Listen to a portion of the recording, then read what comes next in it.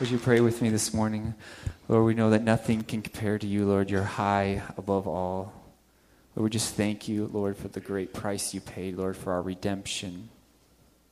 Lord, for calling us, for drawing us out, Lord, and calling us your own. Lord, we just praise you for that. Lord, we bless you. We lift your name up, Lord. We ask that you would speak once again to our hearts. Just help our hearts to be soft to receive from you this morning. And we ask in Jesus' name. Amen. Would you take your seats this morning? Ephesians 5:2 says, "Live a life filled with love, following the example of Christ. He loved us and offered himself as a sacrifice for us, a pleasing aroma to God." This morning, I ask, how would we describe the spiritual aroma of our marriage?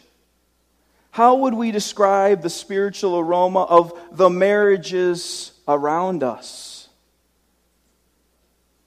Aromas or smells are something we become acquainted to or accustomed with. Whether the aroma is good or bad, it is hard to recognize because we live in the middle of them. This is why some people get so used to their cologne or perfume and they think they need to spray twice as much as they really need to do. The aroma or the smell is almost non-existent to them, but to the rest of us, you know what I'm talking about. Everyone around them is gagging, right? But they can't smell the cologne or perfume they have doused themselves in that morning or showered in, right? Similarly, we all carry spiritual aromas around everywhere we go. Friends or family may say something like, "Do you realize you talk to your spouse in such harsh tones?" Or they may say something like that, "You both seem so joyful together. What's your secret?" Or perhaps friends point out how you belittle your spouse in front of others. Or maybe friends comment on how you show such honor to one another, putting each other above one another. These kinds of comments all speak to the aroma or the health of our marriages. Perhaps your marriage is suffering and you aren't sure what to do, while others of you have already given up altogether. Still others who really love being married is good. But the question we have to all ask ourselves is this: does our marriage truly honor, exalt, glorify God? Because isn't that really the goal, the focus, the purpose of marriage? And we can say without a doubt that marriage has gotten a lot of attention in our days. We have tools galore, right? We have tools to draw from. We have counselors. We have books. We have conferences. We have seminars. We can say without a doubt that there is no shortage of helps out there. But what does this really mean? What does it mean? Well, this reveals that the marital institution is in trouble. The lack of health leads to an abundance of resources. It's no secret that most marriages are either suffering or already broken. I think this epidemic of soured relationship boils down to one simple fact, and it's this: that most have not submitted to the lordship of Jesus Christ. So today, we want to explore and get back to the basics of biblical marriage. As we have been doing with the church in general, getting back to the basics of the Bible, well, we want to do the same thing in marriage as well. And it starts with the men, the husbands of the congregation. So where I want to begin this morning is Ephesians 5:23. Ephesians 5:23, so please open to Ephesians 5:23. Which discusses the husband's role. And we will be skipping verse 22 and 24, which discuss the women's role, which we will get to in a few weeks. But for now, we're going to focus on the husband. So all the wives today All you got to do is take really good notes and then remind your husband every day what we preached on today. So as we begin, let's go to our Lord in prayer. Holy Father, we thank you. We thank you for your word that is our authority, Father. We ask that our marriages are strong in glorifying and honoring you, Father, because we recognize that if the families are strong, how amazing, how strong would the local church be to glorify you? So, Father, I ask, as we speak to the men, the husbands this morning, Father, that you grow all of us as husbands. Humble us, but help us, Father. Help us to grow in your mighty word so we can lead our families the way you call us to. In Christ's name, amen. So in verse 23 of Ephesians 5, and it says this, "For the husband is the head of the wife, even as Christ is the head of the church, his body, and is himself its Savior." So you may be thinking off the bat, man, this sounds sort of archaic. It sounds very chauvinistic to say that the husband is the head of the wife. Are we back in the 1950s? What is this guy going to say next? That the wives need to submit to their husbands as to the Lord? Well, we're going to get there, but not this week. We're not going to preach on that this week. But it is true, many churches would say that headship, husband leadership is out of date and it's out of style. But I will tell you, at the family church, we are unashamed and believe that the husbands are the leaders of their homes.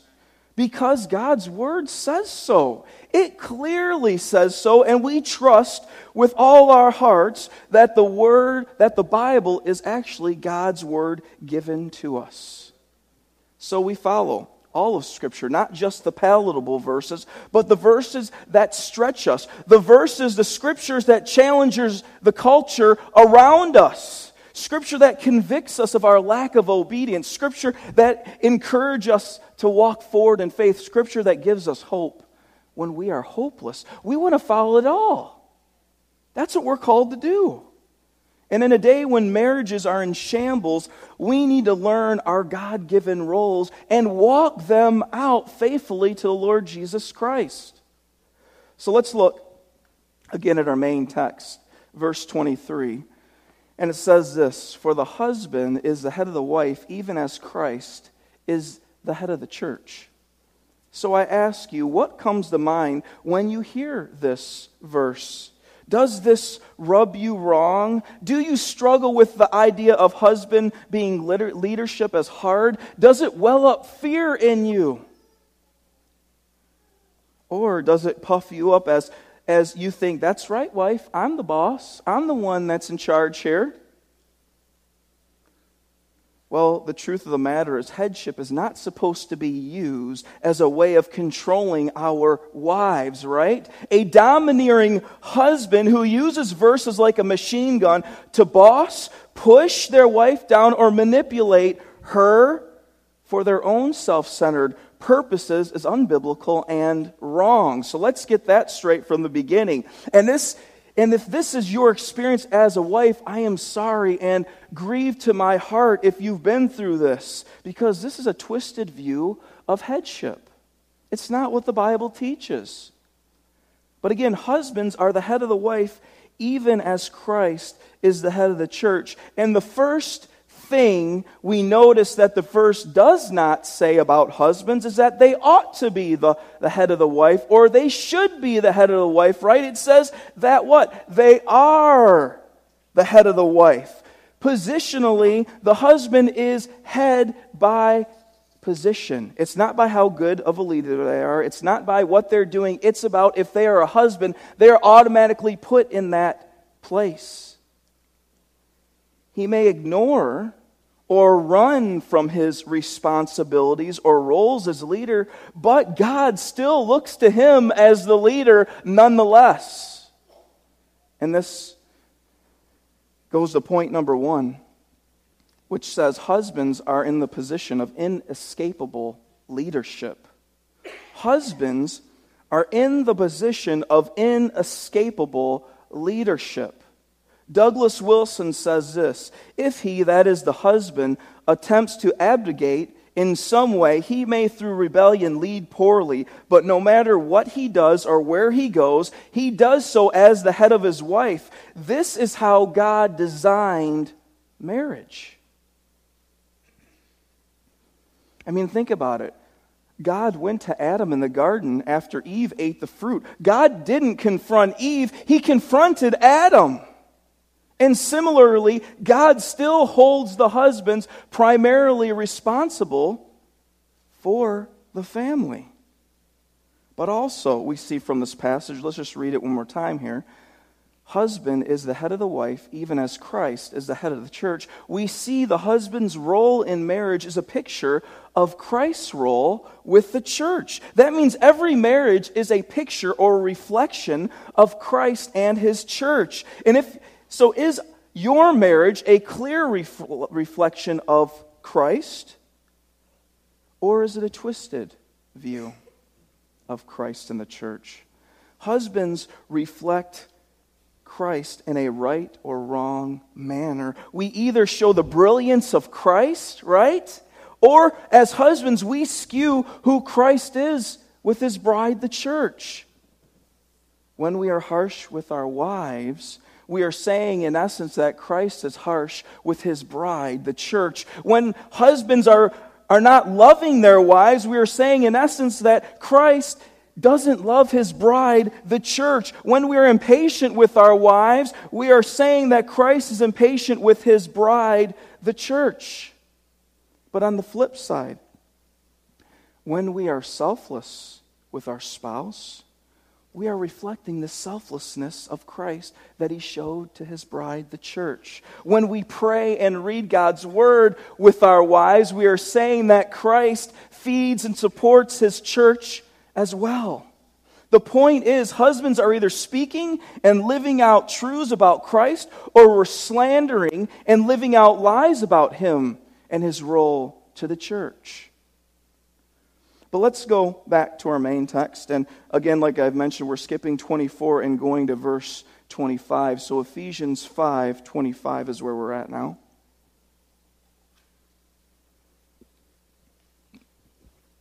And it says, husbands, love your wives as Christ loved the church. So Paul says here to the husbands, love your wife when she's nice to you. Or Paul says, husbands, love your wife when she treats you good, right? Or husbands, love your wife when she listens to you. Or husbands, love your wife when she's following the agendas that you want her to be following.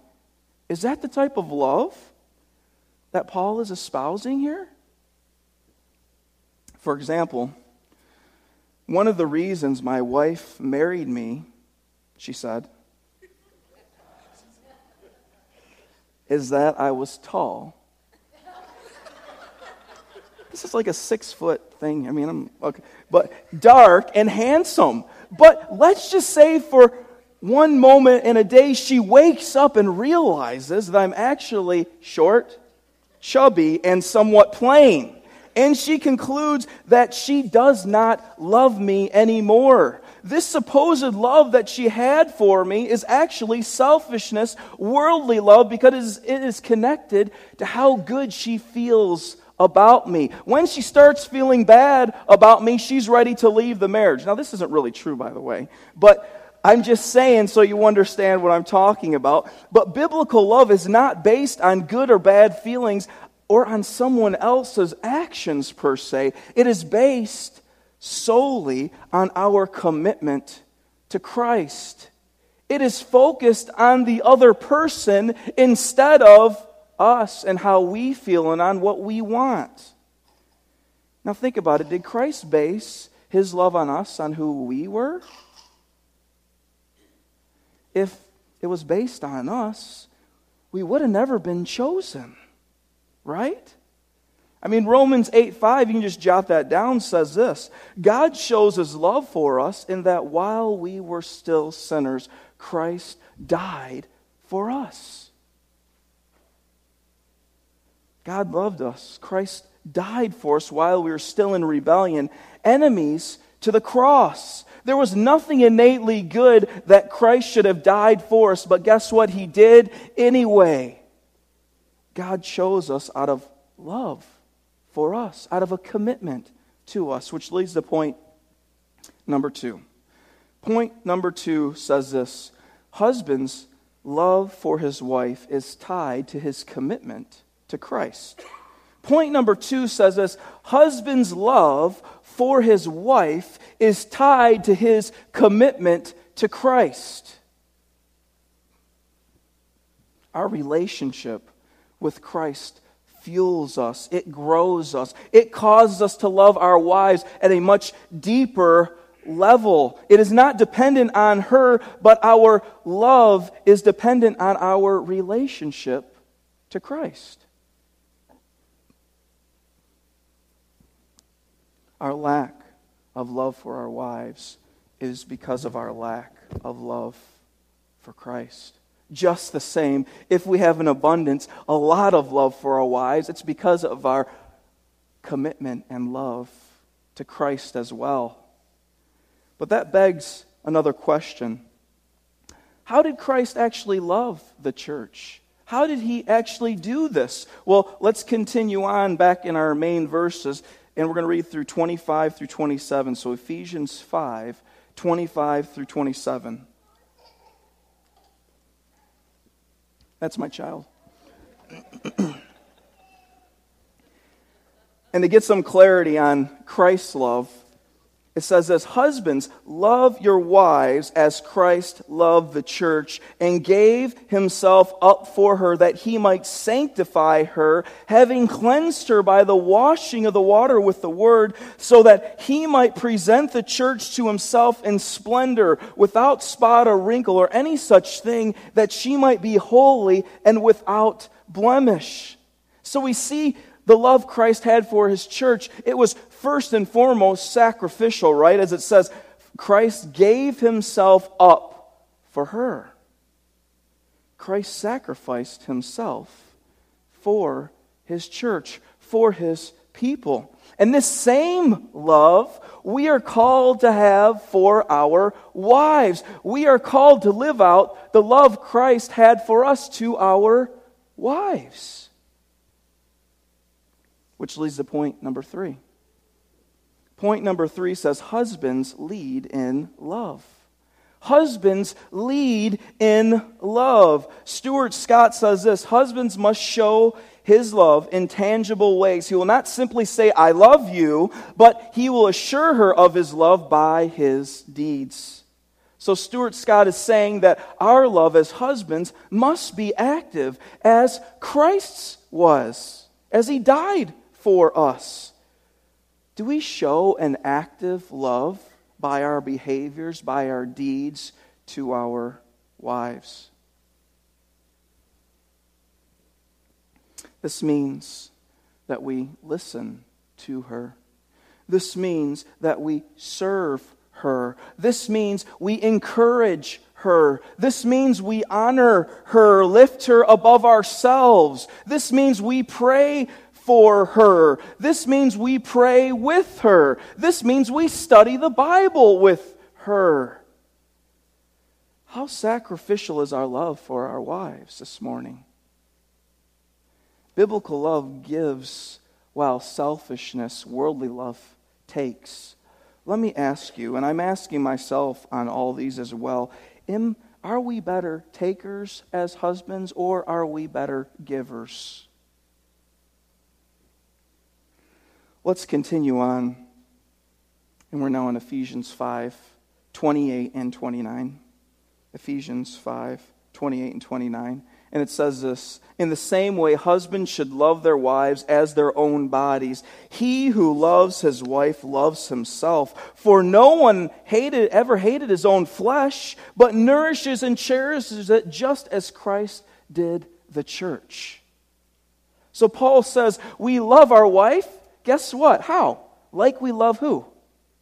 The church, or we love ourselves, right? As we love ourselves. And it goes on in verse 29 and says that no one has what? Ever hated their own flesh, right?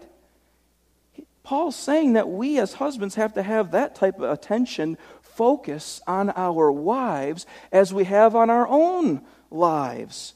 Paul's point is that we think and focus on ourselves the way we do. Focus that way on your wives. What I want, what I deserve, what I need. This same love, this same focus is what Christ is saying, right? When we're talking about biblical love, again, we have to remember that biblical love is talking about how much focus, how much time you focus on something and think about. That's the love that Christ is talking about here. So what are her desires? What are her wants? What are the dreams she has? Where is she at in her faith? This should be on the forefront of all of us who are husbands. Think about her instead of self. This is the love that we are called to as husbands. I wonder how many folks would be married if they really understood their roles as a husband and wife. But I want to go back to verse 25 and 27. Verse 25 through 27 again. And it says this, "Husbands, love your wives as Christ loved the church and gave himself up for her, that he might sanctify her, having cleansed her by the washing of the water with the word, so that he might present the church to himself in splendor, without spot or wrinkle or any such thing, that she might be holy and without blemish." So Christ sanctified his bride, the church, through his word, the Bible says. And it says because of that, she will be presented as holy and pure, right? I wonder how many of us as husbands wash our wives in the Word of God. Do we recognize the spiritual health of where our wives are at this morning? Are we as husbands encouraging and helping our wives grow in the Lord? Because that's part of our duty as husbands. And this leads to point number 4, which says husbands lead spiritually. Point number 4 says husbands lead spiritually. That means we share God's word with our wife. That means we pray with her and for her. That means we are called to encourage her to grow in the Lord. When is the last time we initiated a conversation about God's word with our wife? To help our wives spiritually, to encourage them in the Lord, to lead them spiritually, to help them be zealous for Christ means, guess what? We have to be zealous for Christ and passionate for Him as well. We're not going to give our wives something that we don't have. We can't encourage them and lead them in the Lord if we aren't walking with Christ ourselves. It's just not going to happen. Let's turn to John 8:31 and 32. Turn with me to John 8:31 and 32.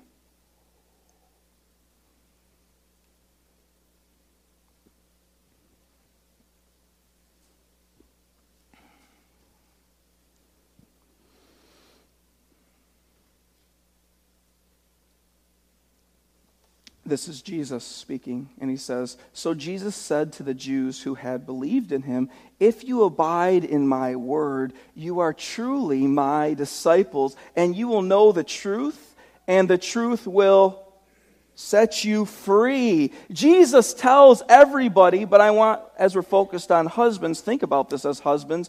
Jesus tells us as husbands to abide, saturate, live in, focus on God's word. And guess what? This is not optional for us as husbands. This should be our expertise. Our job is to study, wrestle, meditate, memorize God's word. This is our responsibility as leaders of our homes. It's not the wife's responsibility.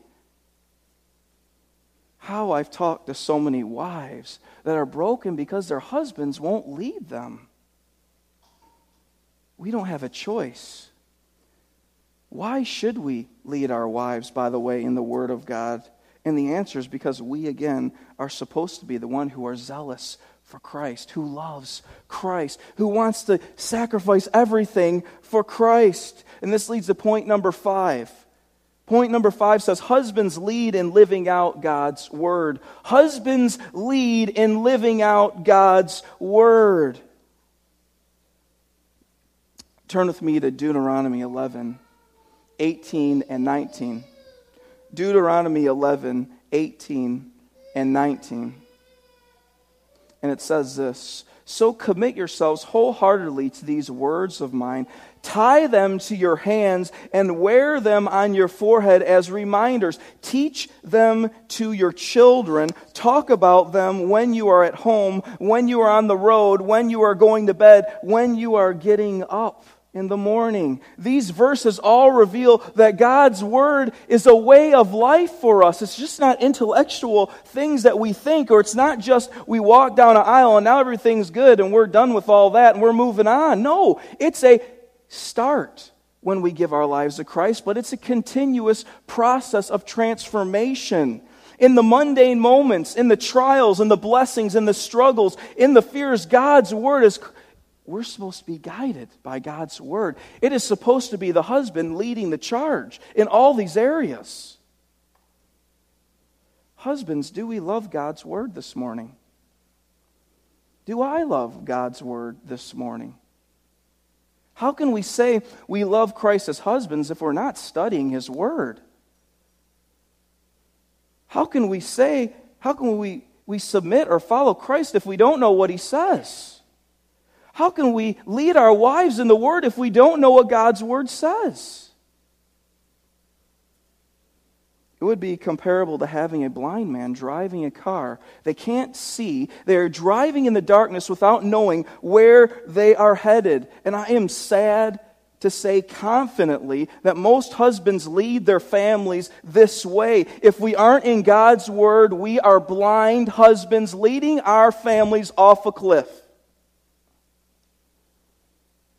We as husbands are supposed to exemplify Christ to our wives actively and sacrificially, loving them as Christ loved the church. That's our role.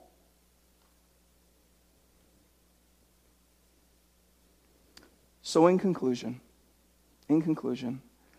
what should we do if we are failing as biblical heads of our home? What should we do if we are struggling to lead our wives? What should we do if we see that we haven't been loving our wives the way the Bible tells us to? What should we do if we recognize that we aren't giving spiritual leadership to our family? Well, what would any godly husband do? Well, the first step is this, for all of us to think about, and I've really been wrestling with this myself as I'm thinking about where I'm at as a husband as well. But the first step is to recognize that these failures are first sin. They're sin against God. Our sin is always first and foremost against God, right? The vertical relationship. That's why 1 John 1:9 says, if we confess our sins, he is faithful and just to forgive us our sins and to cleanse us from all unrighteousness. So it says we go to God and confess all this undone sin that has not been dealt with between me and God first, right? And we clear all that out because that hinders our relationship to Christ. But secondly, we have to deal with the horizontal relationship, right? With our spouse. We have to go to our wife and humbly confess and ask forgiveness of our sin that we have committed so grievously against her and the rest of the family. That's why it says in James 5:16, therefore confess your sins to one to another and pray for one another that you may be healed. As there's all this sin between me and God, well, that's the same thing that's going on with my spouse. If there's all this sin going on that I never confess the sin to my wife, it's a big wall up with my wife, right? A huge wall up that we can only break through when we turn to God in the power of the Holy Spirit and confess those sins. Here are a few examples of some of those sins that we must be confessing. Speaking harshly to our wives. Lusting after other women. Spending money irresponsibly or frivolously. Not exercising spiritual leadership and... I want to not say something wrong here. And not waste our time in front of the TV. That's the way I'll say it. but actually lead our families spiritually. But the Bible does not say just stop at confession. Christ calls us to replace, put off our old ways, and put on the new ways, as we've been discussing the last few weeks. So this whole process is called repentance. It's called repentance. It's a really popular word in the Bible that we should be very accustomed to, even though in our Christian society it's not so popular or important anymore, but it's really important and popular in the Bible. So repentance means that we change the way we act and think, and we need to start doing that as leaders of our households. For example, we turn from loving ourselves to loving our wives because we love Christ so much. That's why. So we turn and put off thoughts like, why doesn't my wife think more of me? To putting on thoughts like, how can I think more of my wife? Right? This is a type of change God wants from us as husbands. I want to encourage you. I want to implore you. I want to plead with you to begin to handle things correctly in the home. And it starts with repentance. We talk about revival in the churches and revival everywhere. Well, I guess I'll tell you this right now. There's not going to be any revival if there's no revival in the home first. We have to, if we're wanting to turn our lives and the world upside down for Christ, we have to start in our homes, brothers and sisters. We're losing the home quickly. We must be humble, Christ-centered leaders. Now, will we fail as husbands? Yes, you can ask my wife. Will we struggle as husbands? Yes, we will. We will struggle. We'll fall down miserably numerous times, right? That's why it's so amazing to have the grace of God, the gospel, right? But the gospel doesn't give us a license not to ever repent and change and walk in truth and holiness, right? That's what we're still called to do as husbands. We continue to learn to love more like Christ, and it starts with us as husbands doing that to our wives. If you're a man, if you're a husband, if you're a teenage guy, please, all of you stand up, please. Husbands, everybody who's male. That's the easier way to say it. All right. I'm going to pray for all of us because we all need a lot of encouragement and help in this area, as I have preached a pretty, I think, hard, direct message to all of us, because this is something I've been wrestling with this whole week as well. Let's go to our Lord in prayer. Holy Father, I ask, Father, you give us the zeal, the desire to love you more and to have a passion for Christ as leaders in the home. Help us as men to love you more and to be astounded by your grace for us, but also to be so in awe of who you are and have a bigger view of who you are, Lord. Be with us as husbands this week. Help us if we see that we have struggled in a lot of these areas, Father. I ask that you allow all of us as husbands to check ourselves, examine our hearts.